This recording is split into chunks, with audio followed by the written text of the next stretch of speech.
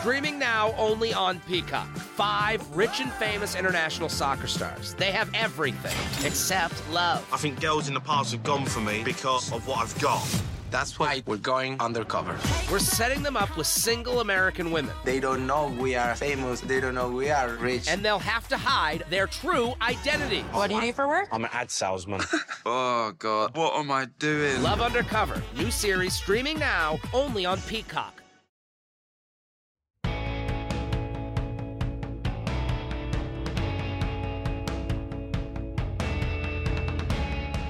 Welcome to the FMIA mini-pod. It's the Super Bowl week edition. It's a bit of a somber mini-pod, a bit of a somber column on this week before the Super Bowl, heading into Super Bowl week. Kobe Bryant, obviously, as everyone knows, was killed along with 8 others in a helicopter accident in California on Sunday morning, LA time. And I never met Kobe Bryant. I didn't cover him. I'm not an NBA guy, but there's just something about this that really, really hit me. And I was flying down to the Super Bowl in Miami. I'm at my hotel in Miami Beach right now. It's about 11:30 at night on Sunday night. But I just all of a sudden I was working in my seat in the airplane on this Delta flight, and everybody just started looking around, and you started hearing everybody whispering, talking. The guy sitting next to me said, "Did you see that? Kobe Bryant died in a plane crash." And I thought, oh my God, there's no way.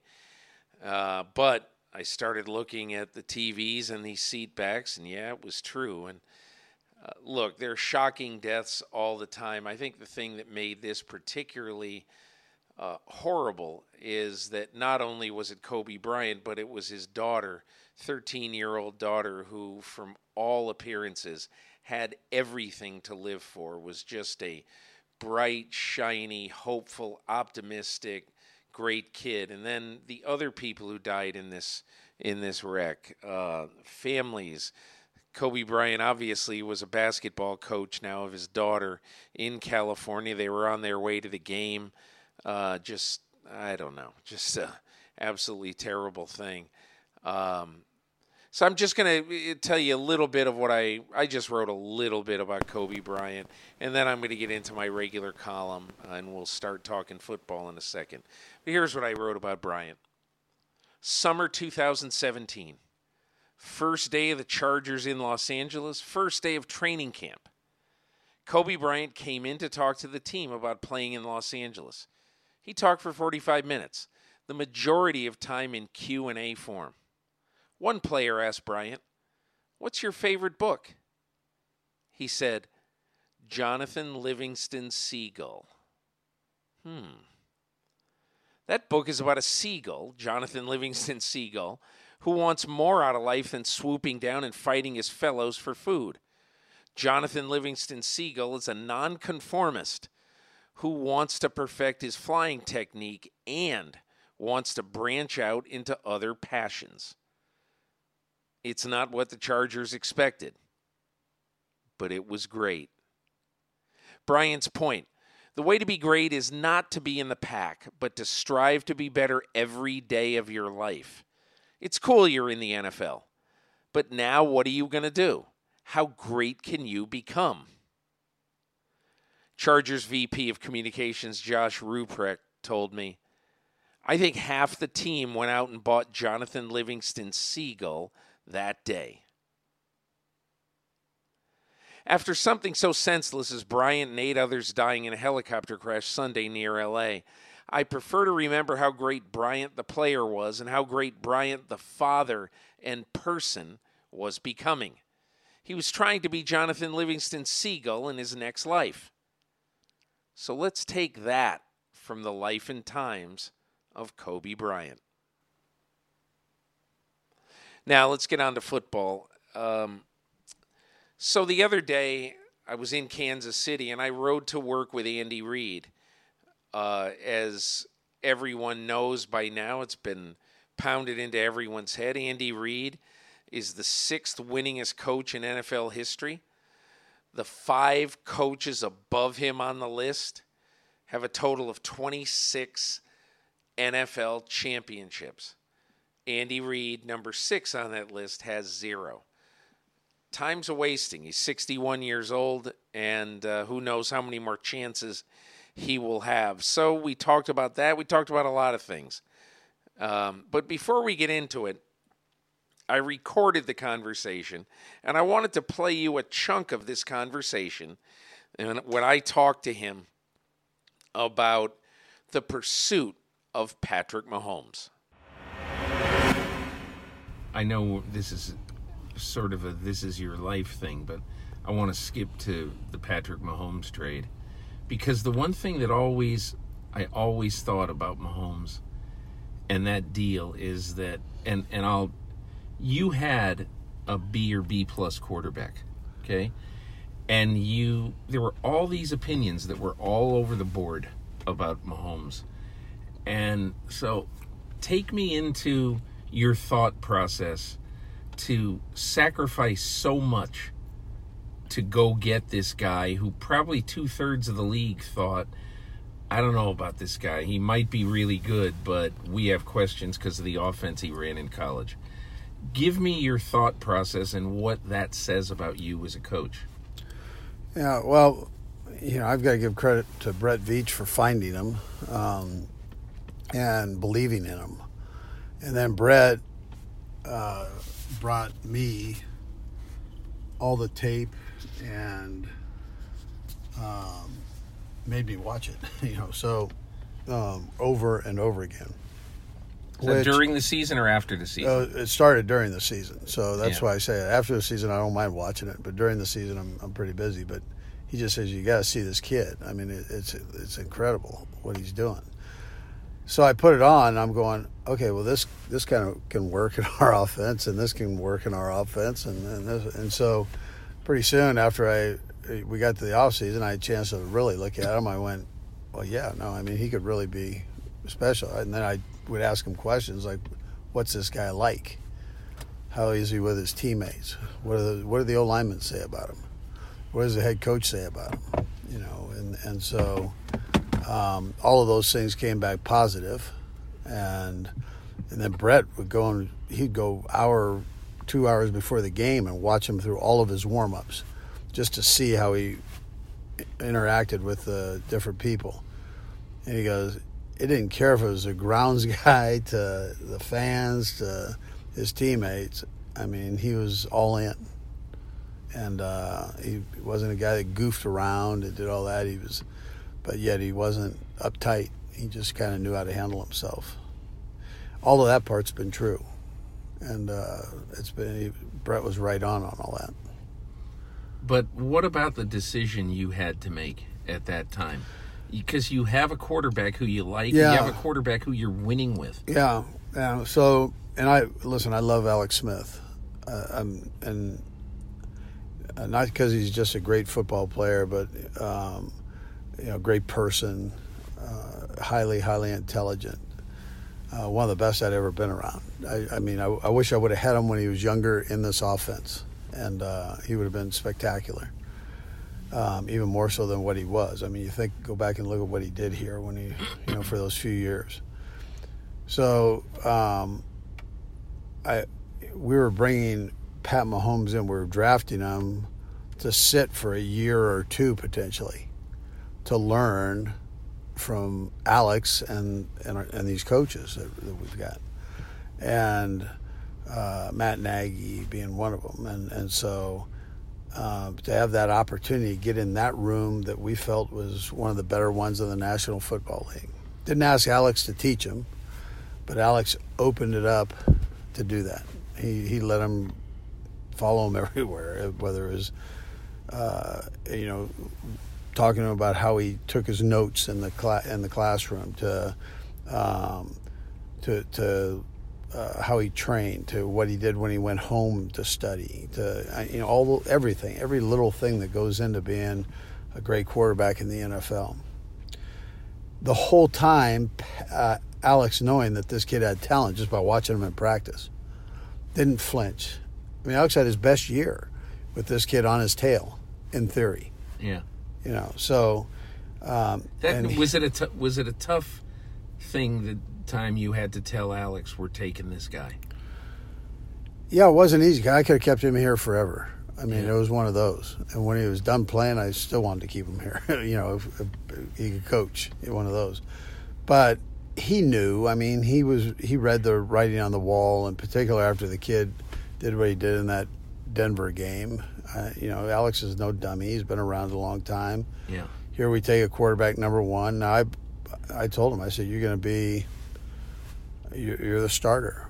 And so, don't look back, just go.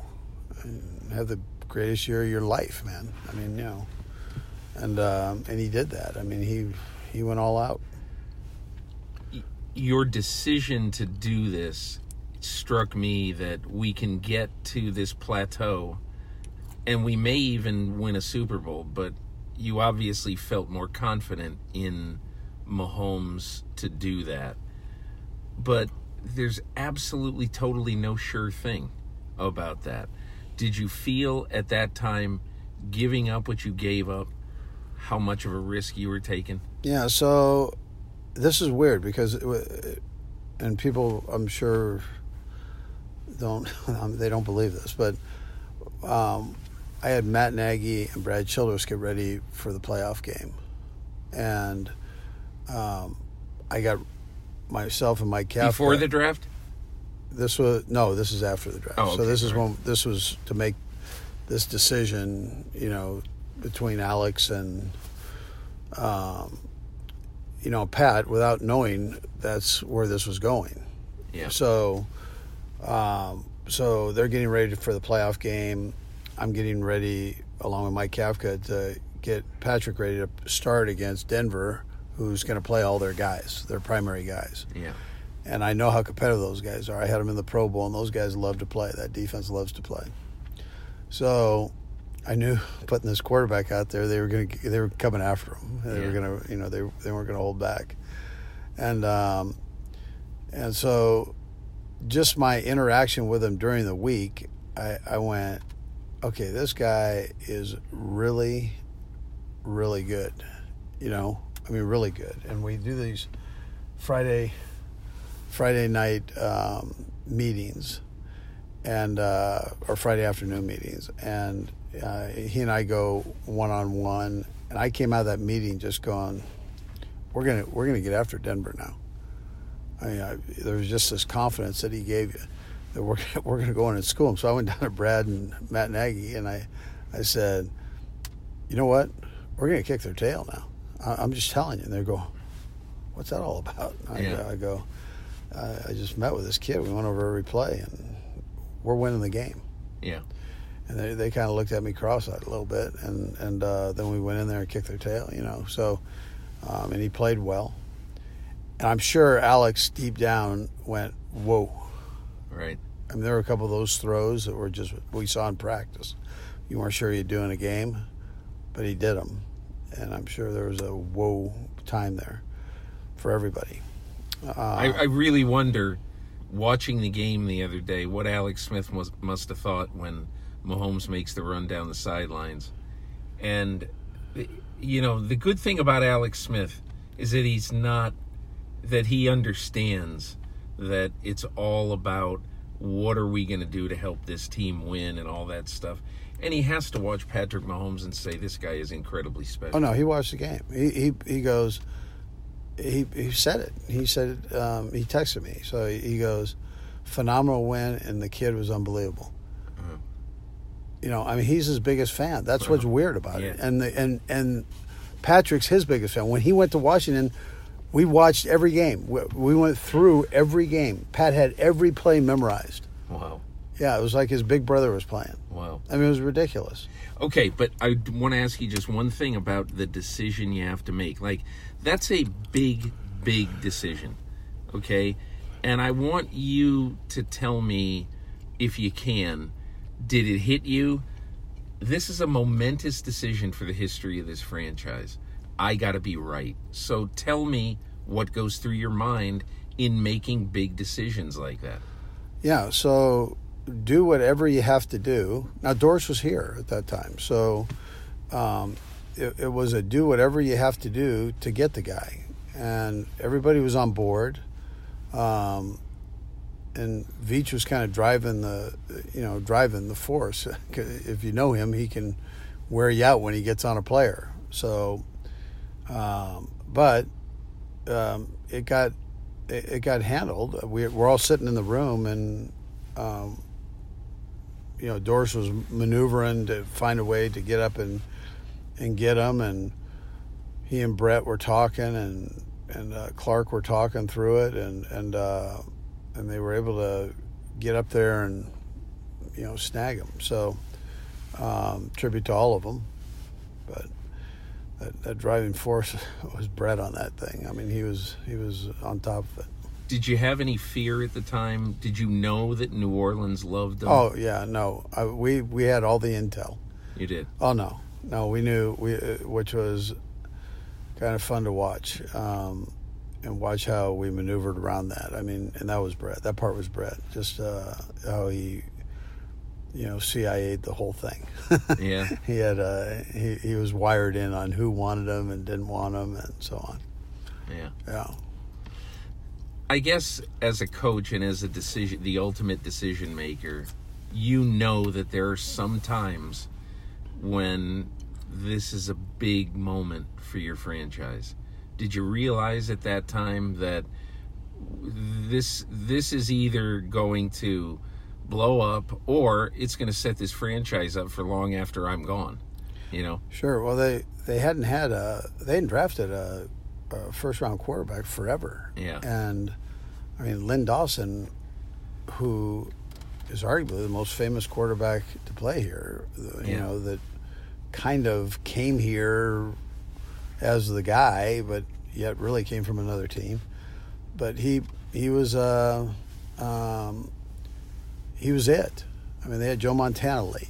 Right? Yeah. So they've had a few of those type of things go on. But yeah. But this was the guy. I mean, and I thought about this when we were getting him, when we were talking to all the quarterbacks. Which one of these guys will be able to handle that part? Yeah. That intense pressure of, of you are the franchise. Right. We've never had this here, and where we've got the man that we chose and we've raised and as part of the city, and I thought there was nobody better than that whole situation than Pat, because he can handle all that. I mean, that's so. At that time, you obviously must have talked to Trubisky, Deshaun Watson. I don't even remember. No, we talked to all of them. Now, Yeah. Listen, there were some good ones in there, so I'm not going to slight that. I mean, right. We liked some good. We obviously liked this kid the best, and out of the bunch. But I have a ton of respect for those other guys. But just for the whole thing, I mean, the kid grew up in a locker room, a pro sport locker room. Yeah.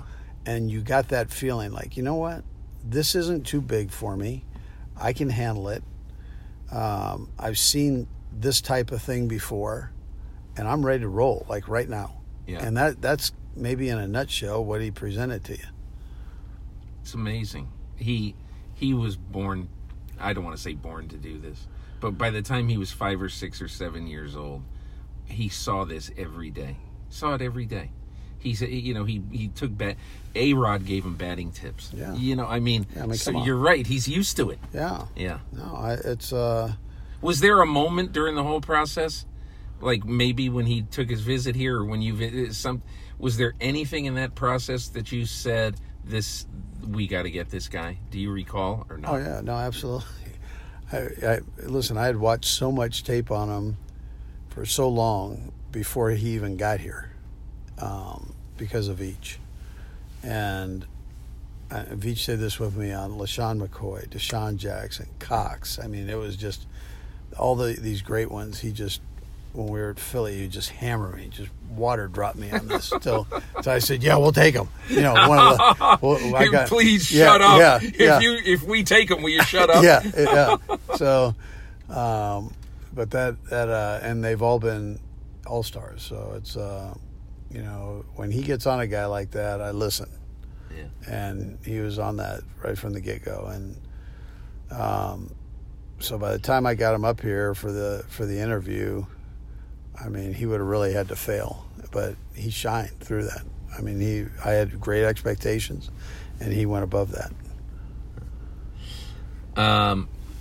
How much right now do you think about what the outside world thinks, which is Reid's a hell of a coach, but he's never won a championship, so he can't be really one of the great ones? How much do you hear that? Does that narrative bother you? No, listen, I try in every game for that 2 hours to rip your heart out the best I can, right? I mean, I love doing this, and I love the competition. I mean, that's why we all do this. And so that's where my focus goes. And you just took the drive that I take every day, and there's nothing to the outside world right there. It's calm, it's dark, and then I go in this building and I study, and then when I leave it's dark and it's calm, and I go home and sleep and rest and then come back and do it again. That to me is what's real. That's what I enjoy. I don't worry about the other stuff. I don't go there. Everybody's going to have their opinion on whether you can coach or can't coach or this or that. I've been doing it a long time, and loved every minute. I love the relationships, maybe most of all.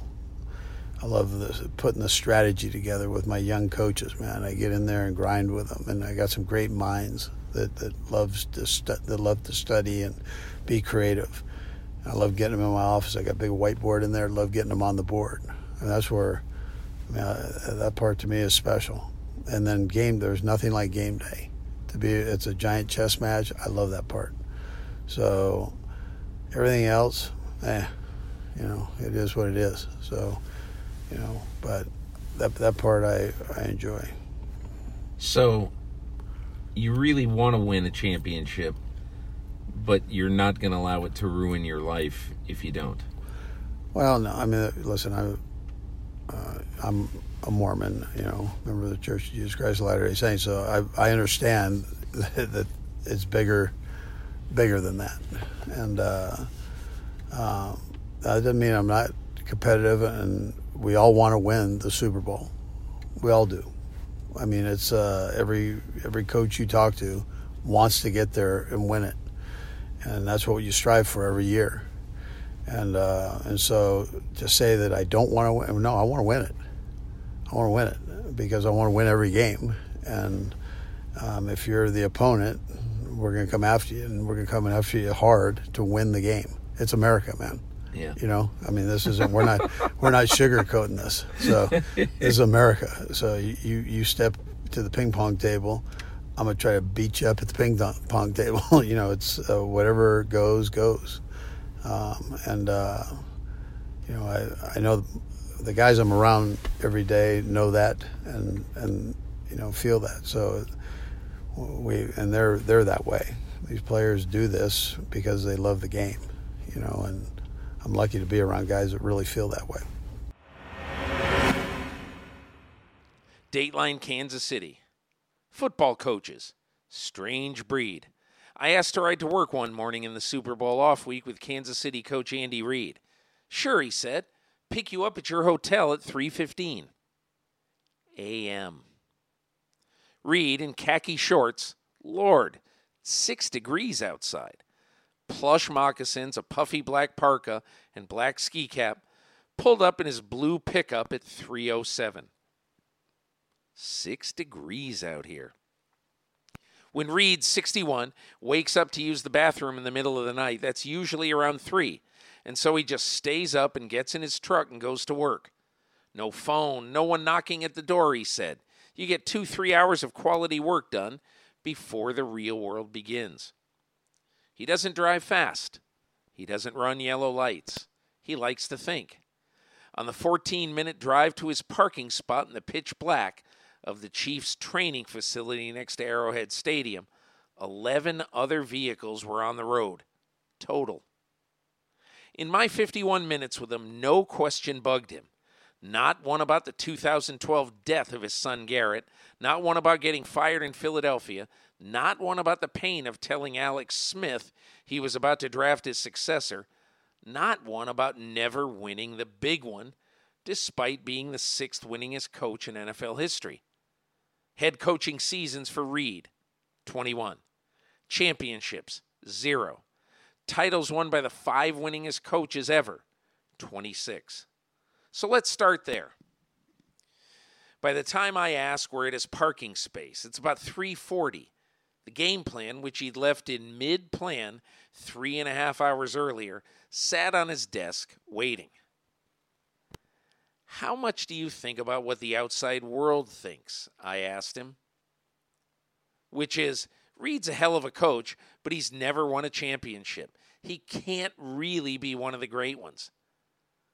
So how much do you hear that, and does the narrative bother you? No, listen, Reid said, like he's answering a question about the weather. Routine. I try in every game for that 2 hours to rip your heart out the best I can. I love doing this. I love the competition. That's why we all do this. You just took the drive that I take every day, and there's nothing to the outside world right there. It's calm. It's dark. And then I go in this building and I study. Then when I leave, it's dark. It's calm, and I go home and sleep and rest, and then come back and do it again. That, to me, is what's real. That's what I enjoy. I don't worry about the other stuff. I don't go there. Everybody's going to have their opinion on whether you can coach or can't coach, or this or that. I've been doing this a long time. I loved every minute. I love the relationships maybe most of all. I love putting the strategy together with my young coaches. I get in there and grind with them. I got some great minds that love to study and be creative. Everything else, it is what it is. Reid will be interesting but likely cautious this week when the world invades his space and 3,000 Super Bowl accredited media people will ask him everything. When I went looking for something that said Reid, but not many people know, I found it deep in his past, around 1970 or 71. He was 10 or 12 years old. He didn't recall exactly. Living in the shadow of the movie and TV studios in L.A., where his dad worked as an artist. The story involves sweet and sour meatballs and John Wayne. Reid's dad shopped at a meat store in Hollywood, and the shop catered the green rooms of lots of studio shows. His dad was big on the 2 Reid boys having jobs, and the shopkeepers needed a hand. So many days, young Andy would be an extra set of hands. He proved responsible early, so the caterers gave him a job on some days. He'd be the gatekeeper for the sweet and sour meatballs. 3 max per person. Young Andy was a big sports fan, so if an athlete was in a green room before a show, he remembers doing the Merv Griffin show with Wilt Chamberlain as a guest once. Reid would look the other way when the guy wanted more meatballs, but not Hollywood folk. Just 3 for them. They weren't huge meatballs, Reid told me. So like this one time, John Wayne, he wanted a couple more meatballs. If I knew he played football, I would have given him as many as he wanted. But I was instructed to give 3 meatballs or we were going to run out. So you're getting 3 meatballs. Wait. You said no to Rooster Cogburn in True Grit? Kid, do you want to live? You denied the Duke extra meatballs? Yes, he did. And he wasn't the only one. I always looked down when I did it, Reid said. I never made eye contact. Just 3 meatballs. So now, what's the segue to that? Now Reid was turning into the Arrowhead Kauffman Stadium complex. I fast-forwarded to the weird 2004 Super Bowl in Jacksonville and the way his only Super Bowl as head coach ended. The Eagles trailed the Patriots 24-14 with 5:40 left in the fourth quarter, and Donovan McNabb moved the team at a maddeningly glacial pace to a touchdown.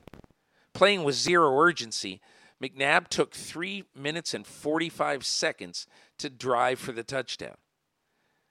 I asked Reid now if he was telling McNabb to hurry it up. Yeah, I probably was. It's my responsibility to do that, Reid said. Reid on the game. I wanted Donovan to have a great game. It just didn't work out that way. He took the blame for it when he didn't deserve the blame. We were all a part of that thing. Unfortunately, the quarterback takes the blame. He had a heck of a career there. He played a heck of a year that year. Couple balls got away from him in that game, so didn't look the best, but it wasn't because of these stories out there that, he choked or threw up or any of that stuff. Then, the end of Reid's Eagle career. In August 2012 at training camp, his son Garrett, a camp assistant to the strength and conditioning coach, was found dead of a heroin overdose by the team. Then the Eagles floundered, finishing 4-12. Reid got fired on New Year's Eve 2012. Wouldn't this have been a good time to step back, decompress, ponder life, stare at the ocean, and do whatever for a while? Not for Reid. 7 days after he was fired in Philly, and 5 weeks after Kansas City had a tragedy of its own, with linebacker Jovan Belcher murdering his girlfriend and then killing himself, the Chiefs introduced him as the successor to Romeo Crennel. Yeah, we lost Garrett, Reid said. Had a rough football year. I understood why people felt that way, but I didn't feel that way. My wife supported me on that, Tammy. I just had no desire to take time off at that time. I was sad for what took place. I don't wish that on anybody. But I also felt the game could help heal me. Coming here, they had issues where maybe they could heal me and I could heal them. It was kind of a joint union there. How much did Garrett's death affect you personally and as a coach, I asked. I'm sure it did, he said. I'm sure somewhere in there it has affected me. I think that, along with age. I'm sure these events affect in some way or another, make you better, make you more patient, make you keep your eyes open a little bit more. Try to help get people second chances, all those things. I think those are all probably because of those type of events that happen in your life. We've all had something. I think it was probably something like that to it. Reid's other son, Britt, had drug problems of his own. He's now the Chiefs' defensive line coach. I reminded Reid that in 2009, he told me Garrett and Britt advised him to give Michael Vick a second chance at football when he'd been released from prison after his dogfighting and animal cruelty convictions. Reid asked both to weigh in on Vick, and Britt Reid even talked to Vick. What they said was, he's admitting he was wrong, Reid said. He's done it publicly. He's done it to them. Then he sat in his cell and thought about it. He'll never come back to jail. So there was conviction in that. He would just never come back. He was determined. And then the other part was he said he was willing to work and not in the NFL, but just have a job, wherever it was, to prove to people that he was back.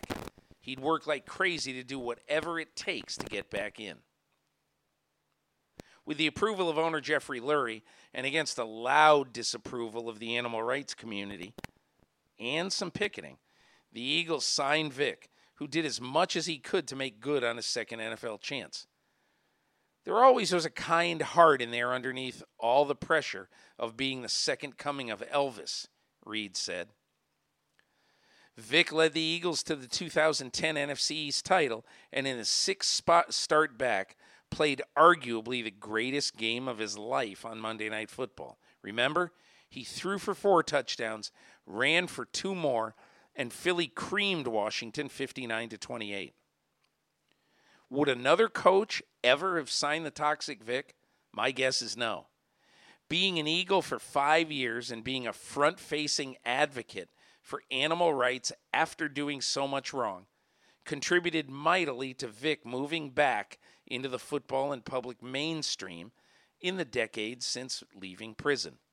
Imagine the NFL appointing Vick one of 2 Pro Bowl captains 10 years after walking out of prison. And imagine NFL partner Fox signing Vick to do some NFL TV work. Unimaginable 10 years ago. Reid's proud of what Vick has done with his second chance. And in his second chance in Kansas City, Reid needed his own Elvis.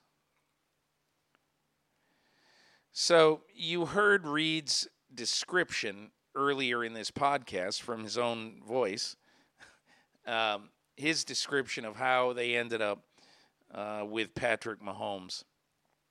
So I'm not going to read that part of the column, but I thought it was really, really interesting as I report in here that Alex Smith was one of the 538 people who texted Andy Reid in the hours after the AFC Championship victory over Tennessee. As Reid told me, he goes, phenomenal win. The kid was unbelievable. Alex is his biggest fan. That's what's weird about this. And Patrick is Alex's biggest fan, Andy Reid said. Time to go to work. The security guy, the only other person on the property at 3:55 in the morning, kept peering out of the Chiefs lobby, wondering what Reid could be doing in his truck. I told Reid that Niners coach Kyle Shanahan is a lot like a young Andy Reid, imaginative and inventive, hard to game plan for. I think he grew up with a phenomenal football coach father who I have a ton of respect for, Reid said, speaking of 2-time Super Bowl winning coach Mike Shanahan. He loves coaching. He loves the strategy part of it. I'd love to get him on the board, see what his stuff is. I love that. That's the best part of it. He has a philosophy. It's direct. It's easy to understand for his players. I asked, think you're going to win the game? I'm going to tell you, Reid said. I go into every game thinking we're going to win and we're going to rip your heart out. That's every game, right or wrong. You can talk to the sports psychiatrist or psychologist, and they'll probably tell you that's the wrong way to go. But that's the way I go. I try to do it humbly because that's how I roll. But yeah, that's why we work this hard. We don't work this hard to lose. That was my ride to work with Andy Reid. Got a few things about the Niners in here. I talk about the Garoppolo factor, like I do not believe that he's going to be left on the side of the road and going to have another game with 8 attempts. I think he goes back to his normal way in this game. I talk about San Francisco's unsung hero, Bobby Turner, their running backs coach. I talk about how John Lynch and Kyle Shanahan got together in this job. And I talk about the challenge of the 49er pass rush getting to Patrick Mahomes, who, since he stepped foot on an NFL field, opening day 2018, I mean, that wasn't his first game, but since opening day 2018, Patrick Mahomes is the best quarterback in football by far at quarterback efficiency when he is pressured. So for a young kid who's still only 24 years old, that's a pretty incredible number. I'll tell you one thing I really, really don't like. I really don't like shopping for home insurance. I never know. I just recently bought an apartment in New York. And quite honestly, I just said, do I have to do this? I'll tell you what, I would pay my wife thousands just to handle insurance, particularly homeowners insurance. I just simply don't know how to do it. So now we've got a little bit of a fix. Welcome to the year 2020 AD. Finally, we get to live in the futuristic utopia we've all been waiting for. Well, sort of. Now, our houses do not have robotic butlers yet. They're not covered by those giant glass domes, other than in some commercials. and they're not on Mars, but we do have Policy Genius. This is the most technologically advanced means of shopping for home insurance. And thank God, Policy Genius, where were you? The last few times I've had to buy homeowners insurance. Come on. You should have stuck your hand up and said, Peter, come please, buy Policy Genius. Anyway, since we'll always get the future wrong, it's important to get your home insurance right. First, head to policygenius.com and answer a few quick questions about yourself and your property. Then Policy Genius will compare your policy against options from top insurers to make sure you're getting the right home insurance coverage at the best possible price.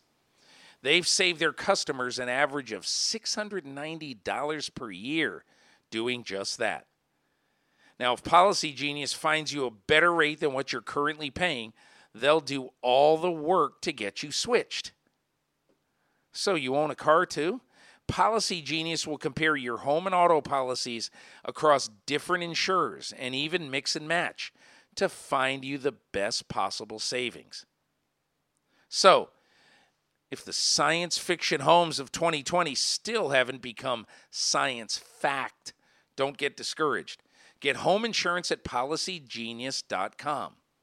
In minutes, you can get the ball rolling on a policy for a new home or reshop your current policy.